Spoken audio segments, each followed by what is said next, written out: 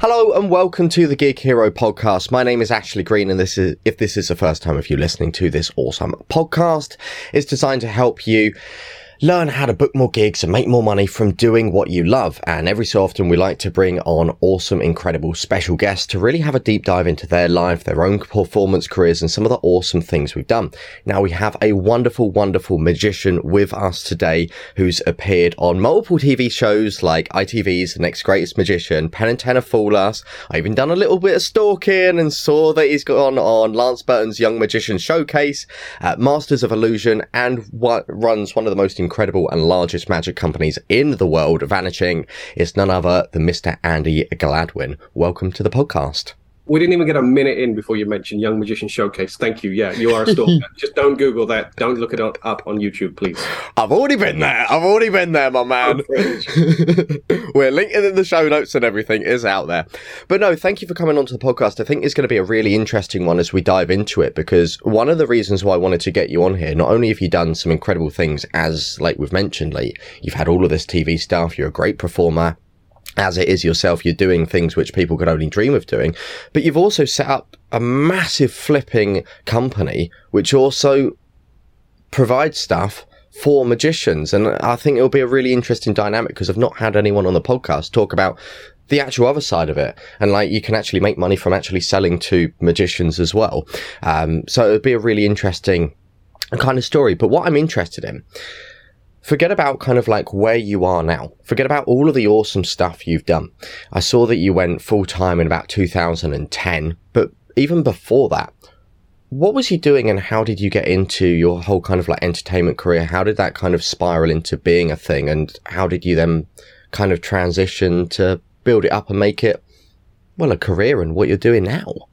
Well, it was never my goal to be a entertainer, at least a full-time entertainer. So I left school, the day I left school for study leave, which is a thing we have in the UK where you take some time off to study for your exams. I got a job as a web developer, as a programmer, and I basically didn't give myself any time to study for my exams, which is why I pretty much failed all of my A-levels. But I was working as a programmer, and I essentially felt that would be my job for the rest of time. At least I would be in the IT world in some way. So I worked for a couple of startups. One of them became a really big startup, and I kind of got to grow with that. And it eventually sold for, I think, £100 million. Sadly, it wasn't my startup. But by being at the ground floor, it meant I could kind of grow in my career. So by the time I left that company, I was UK product manager. So I was in charge of all of the products that were released throughout the UK. And this gave me a really interesting perspective, because I had started as a web developer. I ended up working in support, and then I ended up managing a design team and a user interface team. Then I moved into marketing and product development. So those 8 or 9 years basically gave me the solutions, the systems, and the skill sets to do what I do now. And I was performing magic part-time throughout that, but that gave me the luxury of just being able to do a gig a month or whatever. So my goal was never, hey, let's be a professional magician. But eventually it got to the point where I was just doing too much within the magic world that something had to give, either work or magic. And I decided it was time to jump and be a full-time magician. But you know why I did that? And this, in retrospect, sounds a little crazy, but I have some very good friends who are fantastic magicians, well-known magicians at the top of their game, who have been my friends since I was a kid. And they were getting better and better because they were performing more and more.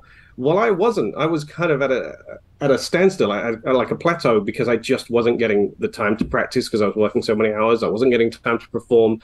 So really, the decision to become a full-time magician was based on the fact that my friends had all this time to invest in their magic, and I didn't. So I was getting jealous, and I wanted to jump ship and start working as hard as they do. So when you say jump ship, like going from a day job and going from something which is clearly quite exciting, clearly something which we can hear you're passionate about, and clearly something that pays well, to go from the certainty of having the wage and having the income and having the support and everything is just kind of predictable, to then going, yeah, now I'm going to go out there on the big old world by myself. How do you make that jump? Because that, for a lot of entertainers, is the biggest, most challenging thing in the world, especially when you've got to factor in your mortgages, maybe you're looking after family and that. So how on earth did you make that jump, and how did you do it so you was comfortable with it. Yeah, a lot of people say that must have been so scary, but it wasn't, because I had a process in place and a system that I knew would allow me to achieve my goals. And actually, a couple of months before I made the decision, I had just got my first mortgage and I had just got married, if I remember right, in that kind of time. So it was, there was a lot of responsibility to make this work. So I didn't just go, right, I'm full-time now and walk away and leave work. I gave myself maybe 6 months transition plan. And Vanishing Ink was one part of that transition plan. It was never supposed to be what it is now. It was never supposed to be this large magic brand that has events all over the world and has hundreds of thousands of customers. It was just meant to be a little side project that would allow Josh, who's my business partner, Joshua J, and myself to release our own products and control the quality of those products, because a lot of the people that we'd worked with in the past, you could release a product through them, but they would fill the packaging would be like Ziploc bags and it would just be bad graphic design. And we saw a future where magic was packaged really nicely and the magic instruction was great and the quality of the gimmicks were fantastic. So we wanted to do that for ourselves, not for every other magician that we now work with. So that was step one. But also, I really ramped up the gigs during that period. I was exhausted before I left work because I was, gigging, let's say, 4 or 5 times a week and holding up this full-time day job as well. And that day job was a stressful job. I was lucky that I got flown to meetings in helicopters and was flown in private jets. And I was in London one day and then back in where I live in Gloucester the next day. It was a hectic time. But I knew that if I just laid the transition right, it wouldn't be a problem. And actually, I got really lucky because my boss, who I'd worked with for many years in different roles, had become a friend as well. And I said to him that I want to leave my full-time job and do a part-time job within the company. And he said no immediately. And I don't think he said no because it wouldn't work within my role, because I think we could have made it work. But he knew that I had to either invest everything in what I'm about to do, or it's just not going to work. So he did me a real big favor by just saying, no, you have to jump. If you're going to jump, you got to jump. And I did, and I don't look back now. Absolutely. And to be honest, when you say doing about 4 gigs a week on average with a full-time job, I'm feeling that. That does not sound fun. Where do you even sleep? How do you sleep? I don't even think you do sleep during that time. But it really doesn't sound fun. But that seems like the ideal, because at least if you do jump, you have got a predictable amount of gigs coming in the back of it, and you know that you're a busy entertainer, and you've got someone, like you say, a boss who's basically saying to you, you're good enough, go do it, because they've got faith in you. And also, you need to make the commitment and jump, because you don't want to have your mind focused on 2 different things. But what I'm really interested to ask about, how the hell did you make your calendar so busy with gigs in the first place? Considering you had a day job, a very successful, high-pressure day job, how on earth did you get the time to get that many gigs and fill your calendar and be all around doing these events whilst you're jet-setting around the world in your day job as well? 2 things. One is I'm not afraid of hard work. I was getting up early before work to work on the marketing side of things. I took it down, but I had a website that was specifically designed to get gigs. I was A/B testing stuff. I was SEOing it to the absolute max, and for a period, I was like number 1 or 2, depending on where you search from, for the key terms like magician, close-up magician, for a short period. And also, I had great friends that were able to help. When you have friends who are the busiest close-up magicians in the country and you say to them, hey, this is my transition plan, will you help? They'll happily feed you gigs. And you might remember back in those kind of times, there was a website called Post Gigs, which really helped generate gigs. Now there's Facebook groups. It's kind of been replaced by Facebook groups, and they work absolutely fine. But there was a system that you could apply for gigs that other magicians couldn't fill. So I was just basically using the help of my friends, using Post Gigs, and just working as hard as I can. It's okay to only sleep a few hours a day for 6 months if you know that it's going to be for your future. So I just put everything I could into it, and I would do it all over again if I needed to, in a heartbeat.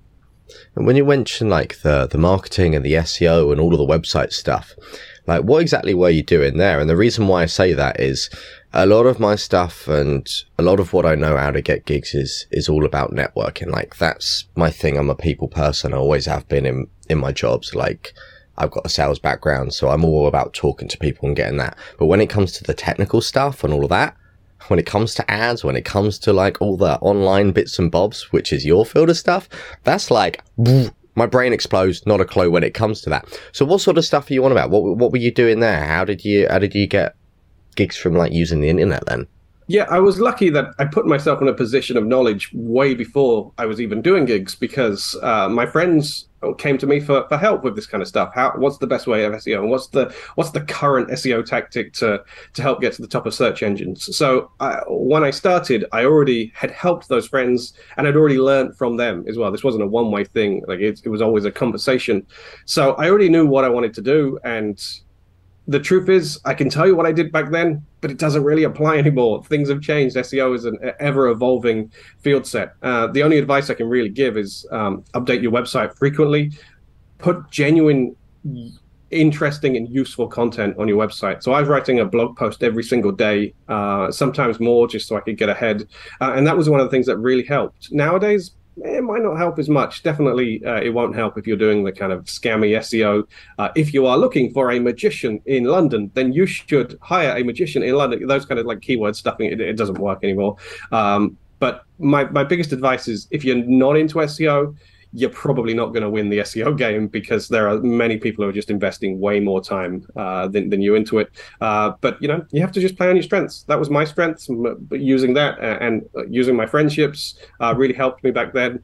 But if you're a networker, then that's the strength that you need to use. I wouldn't recommend just putting your toe in the water, because it's not going to have any measurable impact. And that's the key to SEO marketing, is you have to be able to measure what you do so that you can make sure that you're getting a decent return on investment.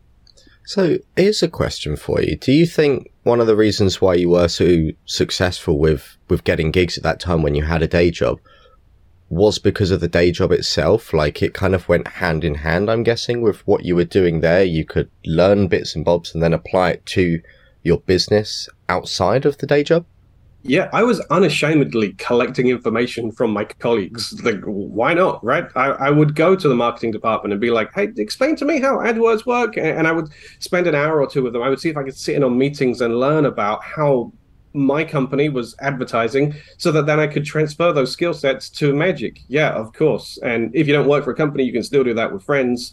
And I was always trying to be useful to those departments. I wasn't just leeching information. I think if you can be genuinely useful, one of the things I did a trade with the marketing department that I would write jokes for their headlines, for their subject lines, for emails, if they would then give me information about what's working, what's not working with SEO and stuff. And I sat in on loads of SEO meetings with a third-party company, just so that I could make sure I was useful to them. So, yeah, it was definitely a trade, but I was leeching as much information as I could, so long as I could be helpful in return.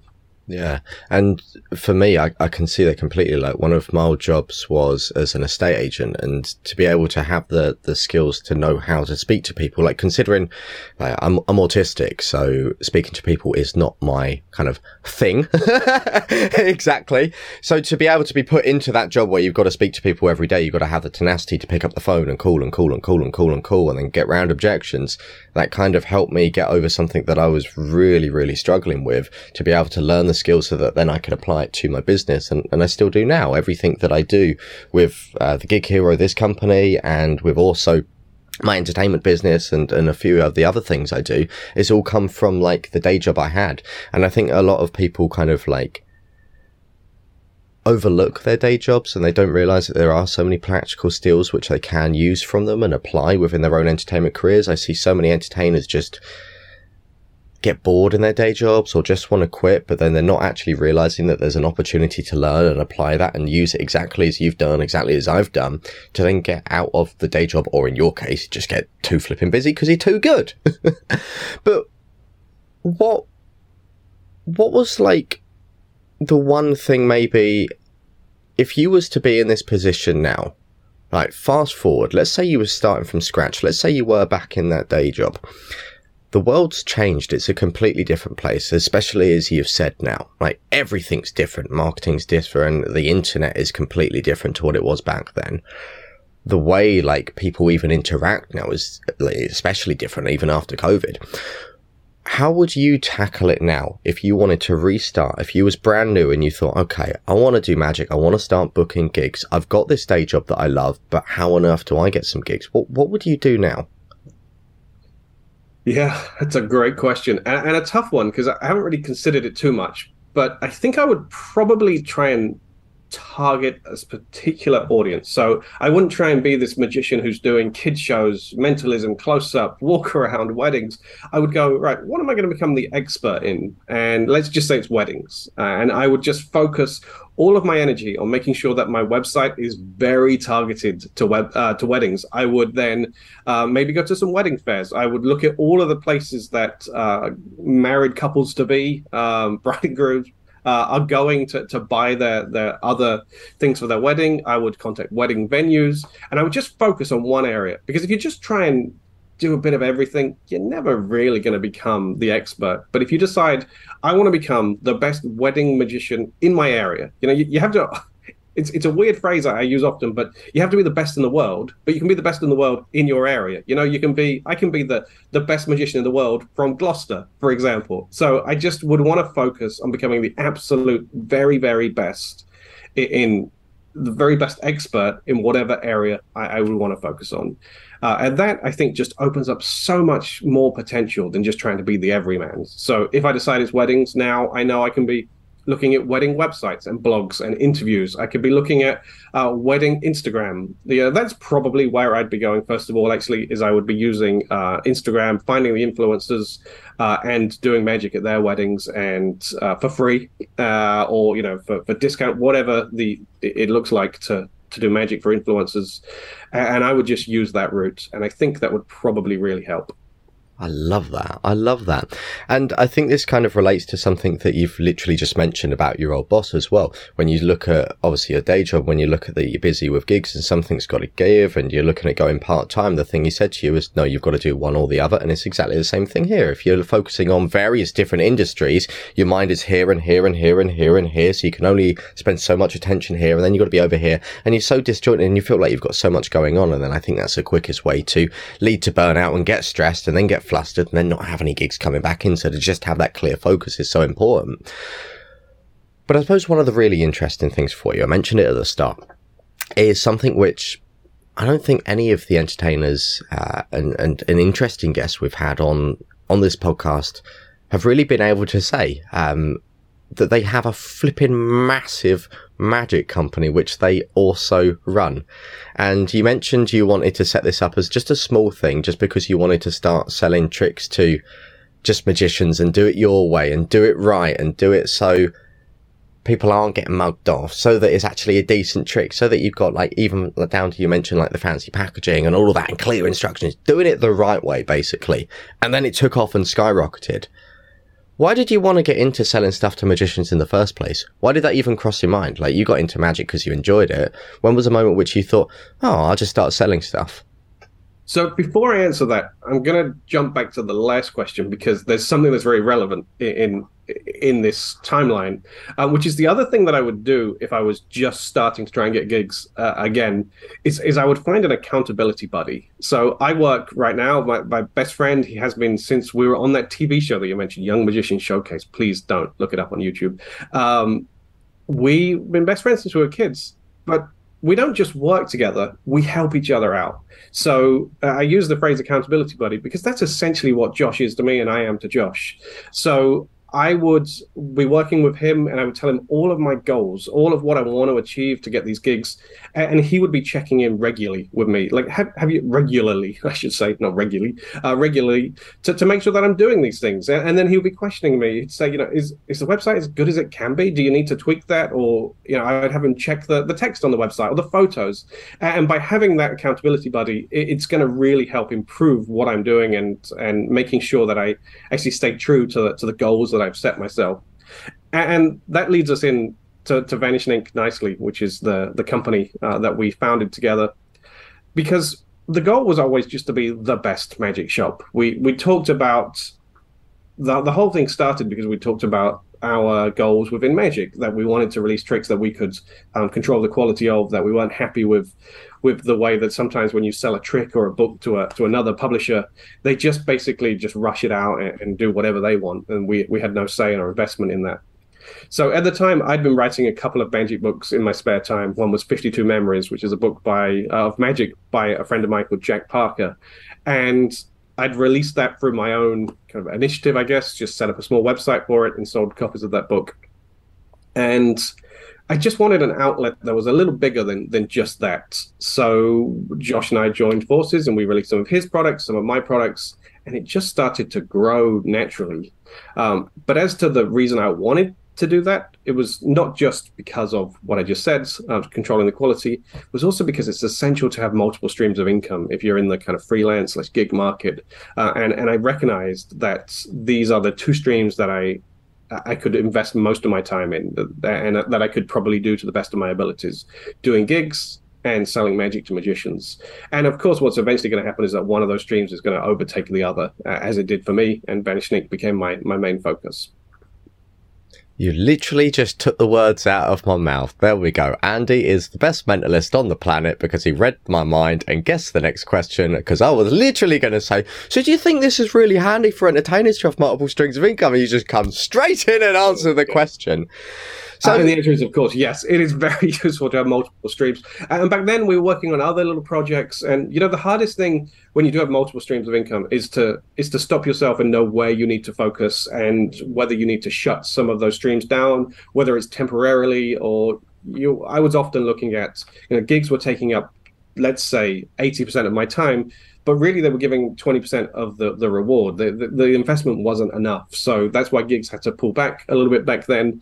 And now my attitude has changed a little bit. Now I'm looking at gigs that I can do, that I can really make an impact to the event, or that are very worthwhile doing, very beneficial for my brand or my bank balance. So they're the gigs I focus on, which means I do a lot less gigs, which I don't like about myself. I wish I got to perform all the time because I love doing it, and I think the only way to be a great magician is to be a performing magician. But the Vanished income stream just absolutely obliterated what I could achieve on a personal level with gigs, like doing weddings around the UK. So yeah, it's multiple streams of income are essential, but so is constantly reviewing where they are and which one's taking up too much of your time but not enough of is not enough of a return. So I've got two questions on the back of that. The second question I'm going to ask later reminds me of something Dan Sperry said on a very, very old podcast interview 2 years ago, and which I'll come to in just a second. But the first question for you based on that is, for the entertainers listening now, they are all in different positions. You've got hobbyists, you've got full-time pros which are doing this, you've got people which are smashing it with incredible shows all around the world. And then you've got the people who are in the position of, I want to do entertainment full time, whether that's magic or playing the guitar, whatever. They want to do like entertainment full time. And they've heard this and they've probably thought, that makes so much sense, because rather than putting all my eggs in one basket, if gigs dry up or heavens forbid, there's another pandemic and all of that, and then suddenly the world goes a little bit crazy and that one stream of income shuts off, at least they've got other things to do. So the appeal might be there. How do they go about finding other streams of income? Like, they know they love doing gigs, but how do they find other things to monetize then? Well, the easy answer is that we're in the gig economy. So if you wanted to just make a little bit on the side, there's Fiverr, there's Uber Eats, there's Lyft, there's all these things that makes it so easy. But if you want to focus on your own multiple streams of income, then two things. One is, obviously, you need to look at where your area of expertise is. And actually, one of the things I was so proud of about some of my friends, when the pandemic hit, they didn't just sit at home saying, well, we're owed gigs, we're owed money, where are they? Why is nobody helping us?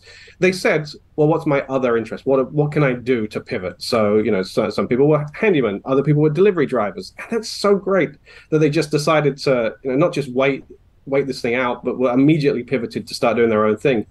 But this leads me into my second part of my answer, which is other people said, well, what is magic right now? Well, it's virtual magic. And I have friends that pivoted and made so much money by doing virtual magic shows. So when you're looking for multiple streams, I think you don't have to look far and wide. I think it's absolutely fine to have multiple streams of income within one niche, one industry.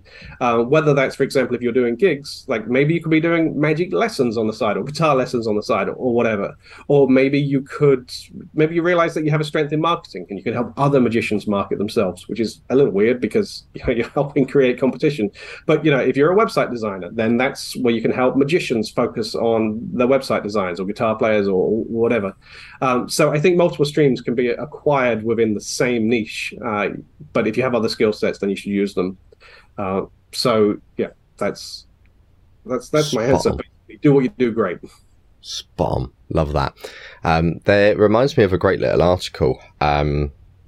Stephen Kotler's like passion recipe to really find out. I mean, it's kind of focused on finding out like your big, massive, transformative purpose of what you want to focus on in life. But he's got some really great articles about there of like finding passion, purpose, drive. So if anyone's interested in that, Google Stephen Kotler if you resonate with a lot of what Andy said, because you might get a kick out of that.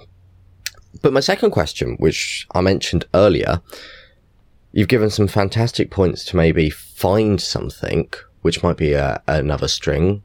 And like, it could be so easy. You play the guitar, why not teach guitar lessons? At least you've got another source of income coming in. So on your days where you're not doing gigs, or even if you wanted something else to support you, so you're not having any problems during like the down seasons and that, at least you've got something coming in.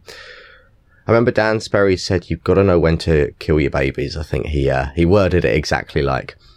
And you've mentioned it here. You might start a project and you've got to axe it. You might have so many things going on, you realize it's too much. Or one of your things that you're doing, in your case, you mentioned gigs were taking up 80% of your time, but you only get 20% of the overarching reward from it.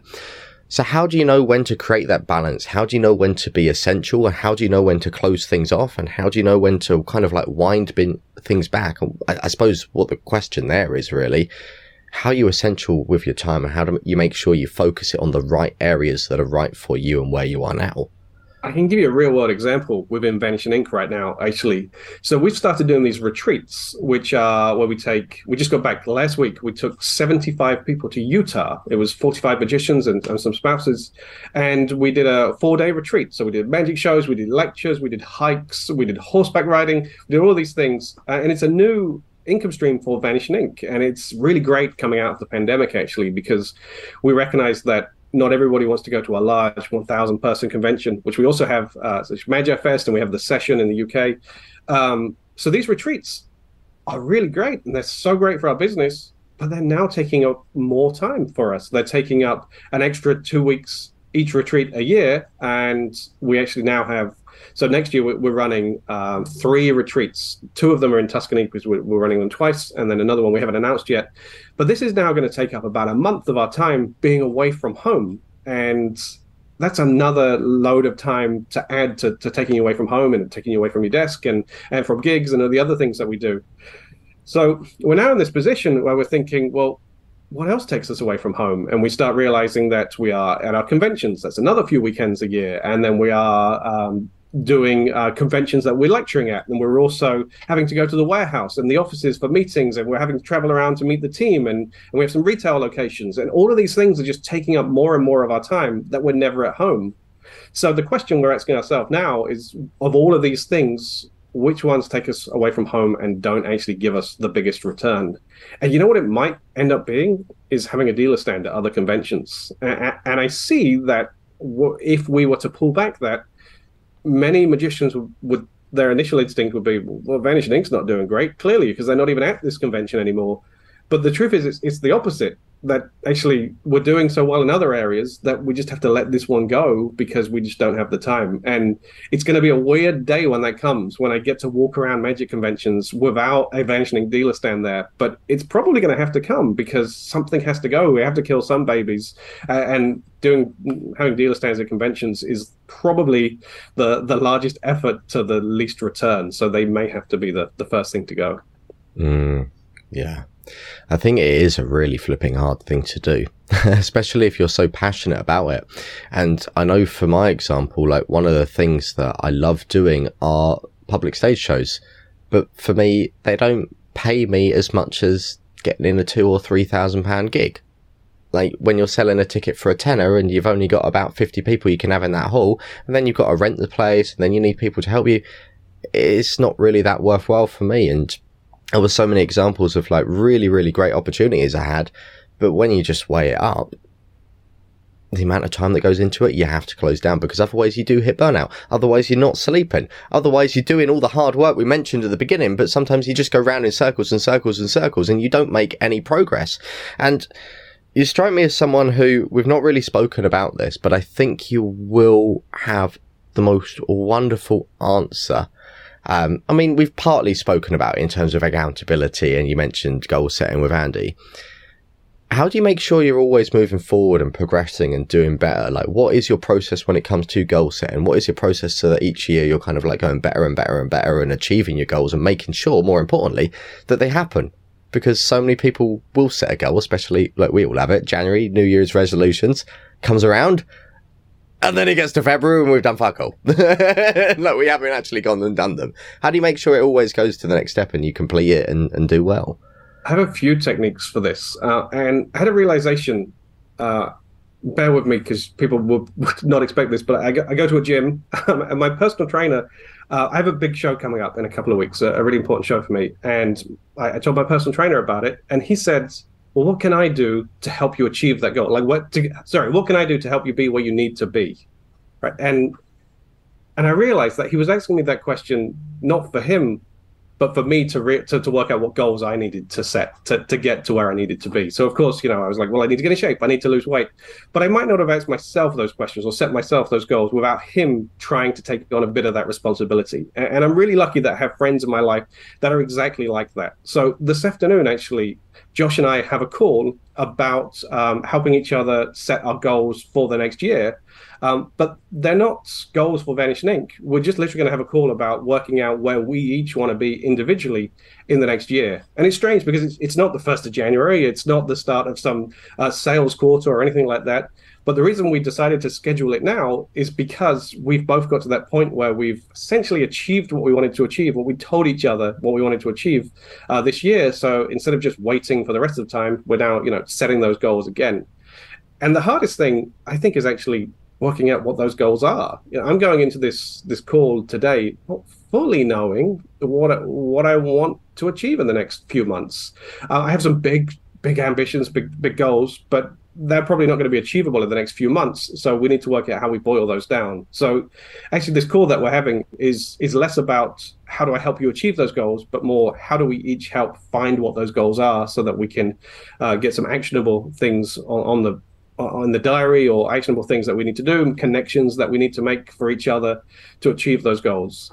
And then the recent one for me, the new one, is that we have just brought on a CFO for Vanishing Inc., Chief Financial Officer. For the first time, we've always used third-party accountants and that kind of thing.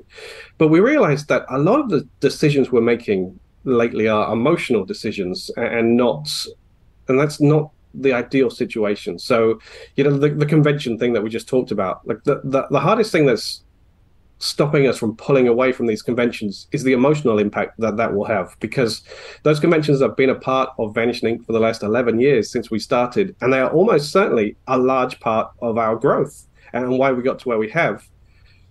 And there are immeasurable things that those conventions bring us that we really struggle with. So then there's also the emotional impact of, if we pull away from these conventions, what does that say to the community at large about conventions or about us?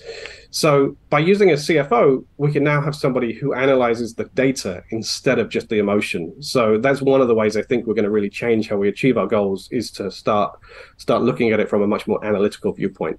So a bit of a wishy-washy answer, not the amazing answer you were hoping for, but hopefully that helps. So one is to have somebody to work with. 2 is to recognize what your goals actually are, because I feel like most magicians don't. 3 is to analyze and try and think about these as data points and not just emotion points. And then the final one is something I picked up from Josh, actually, is I send myself emails about what I want to achieve. And also if I've made like a mistake or something that I want to remember, I might write that in a document or email it to myself, add it to my notes. But I'm just constantly analyzing and just really trying to set myself up for the future, not just for now. I like that. And yeah, like you said, it kind of links back to what we mentioned, accountability, a little bit earlier in the call as well. So how do you know what goals to set then?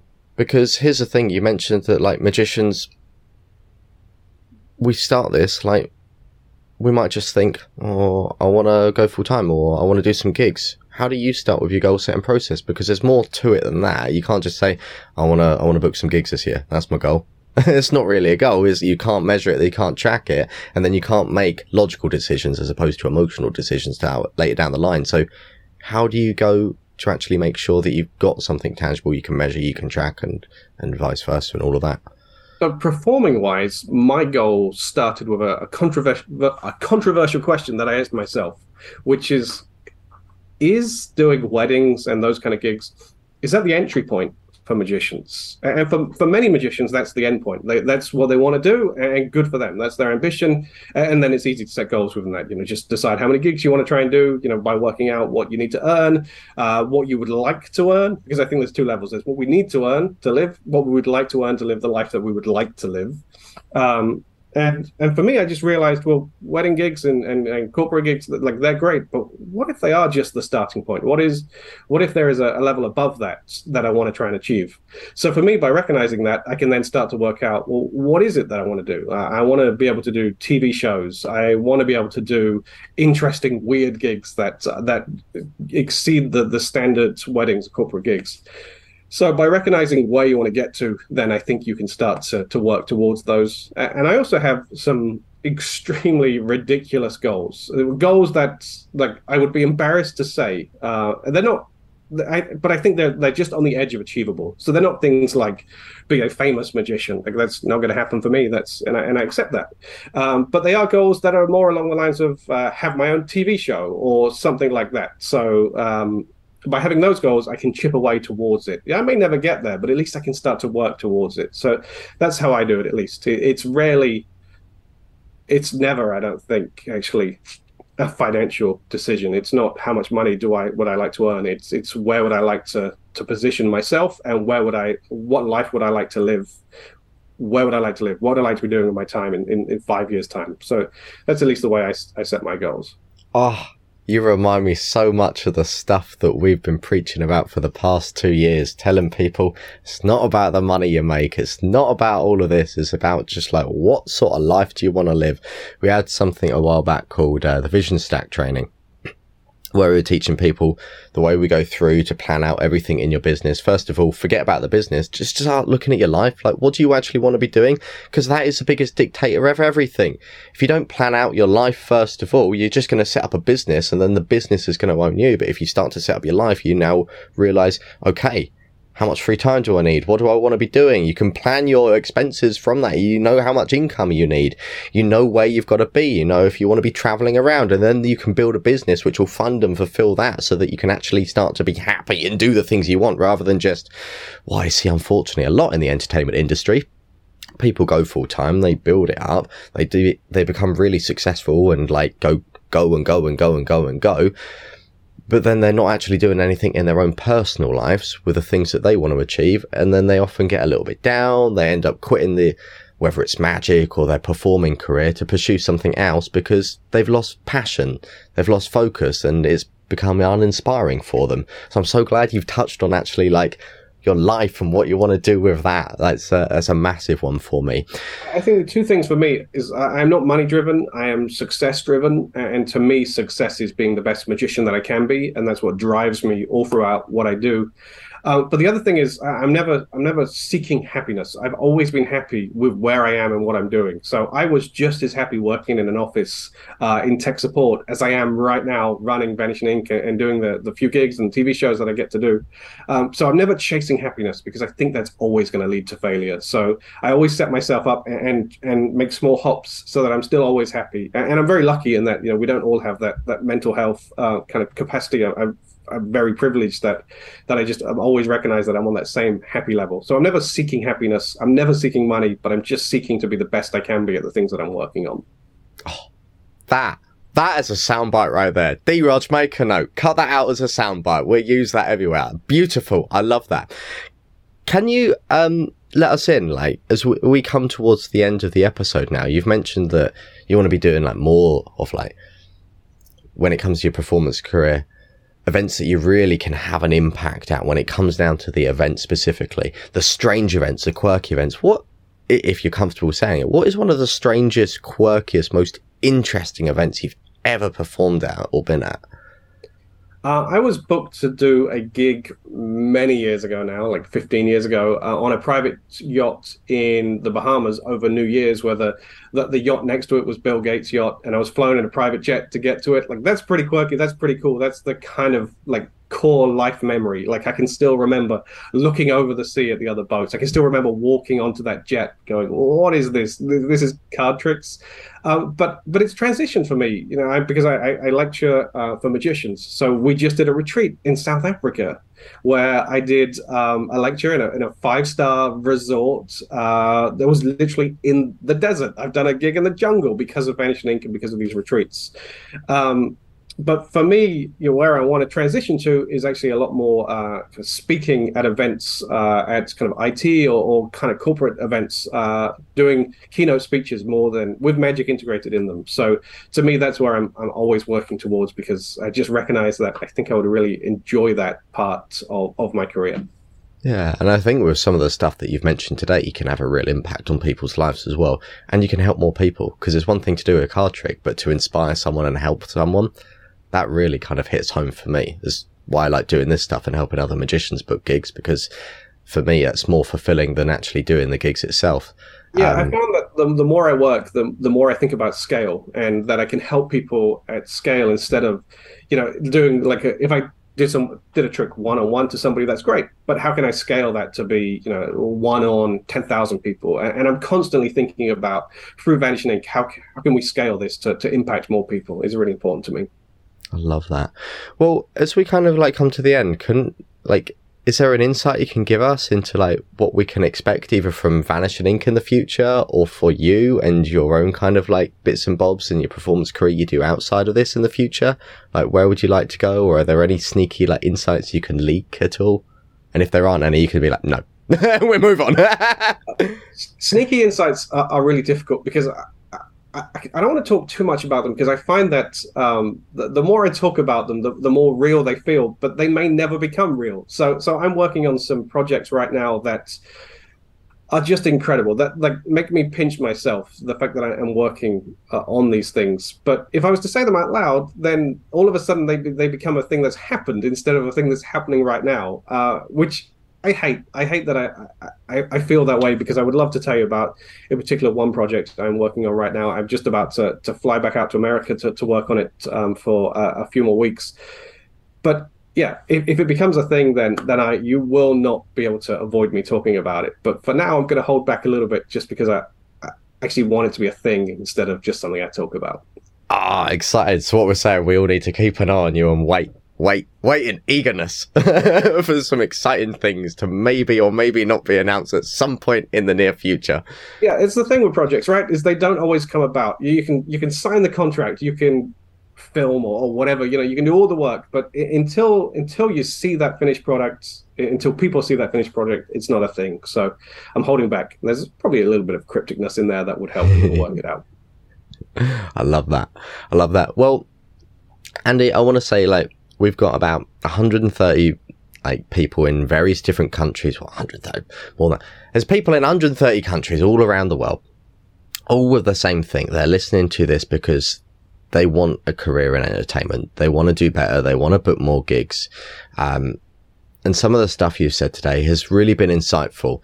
And like I say, it's so nice to get authentic responses and to get like the truth and just like some absolute gold, which I hope D-Raj is like going to split this up and take so many sound bites because they're so useful from this episode. But what I want to ask is there one final message you'd love to leave to people? Like one final thought, something you maybe forgot to mention, something which you thought, this will be handy, or just like a nice little message to leave people who are entertainers, who are ultimately in the position which we've all been in. We're in a day job, looking to quit it, looking to pursue entertainment full time, but we're not quite sure how to get there yet. Is there one final thing you can leave us on? I think success comes from loving what you do, and you can see all these books behind me. I love magic. I spent all my life reading about magic, and I think audiences can feel that. I think audiences can feel when they're in the hands of an expert, and that really helps grow a business and grow a performer. So if you really love what you do and you specialize in it and you aim to become an expert in it, I think that's the answer to success right there. So that's my message: is just be as great as you can, because it's going to create so many opportunities by uh, getting more gigs, because more people talk about you. But also, the ultimate goal is when you perform magic or do whatever your passion is, and people enjoy it and take something from it. Like, that's the ultimate goal for me. Beautiful. Well, thank you so much for coming on the podcast. You have to let us know, where can people find you, and we'll link it all below. Yeah, you can check me out on Instagram. I'm pretty boring on Instagram, but you can check me out there. Vanishing Ink, that's the place to go, and you can see all of the weird and wonderful things that we're working on right now. Absolutely. And we'll link that all below in the show notes. So definitely check that out. Well, with that said, Andy, thank you so much for coming on the Gig Hero podcast. It's been an absolute honor. You've dropped some absolute gold. It's been so helpful, so insightful. And I know this is going to help so many wonderful people around the world. So Andy, thank you for coming on the podcast. Thanks for having me. Goodbye.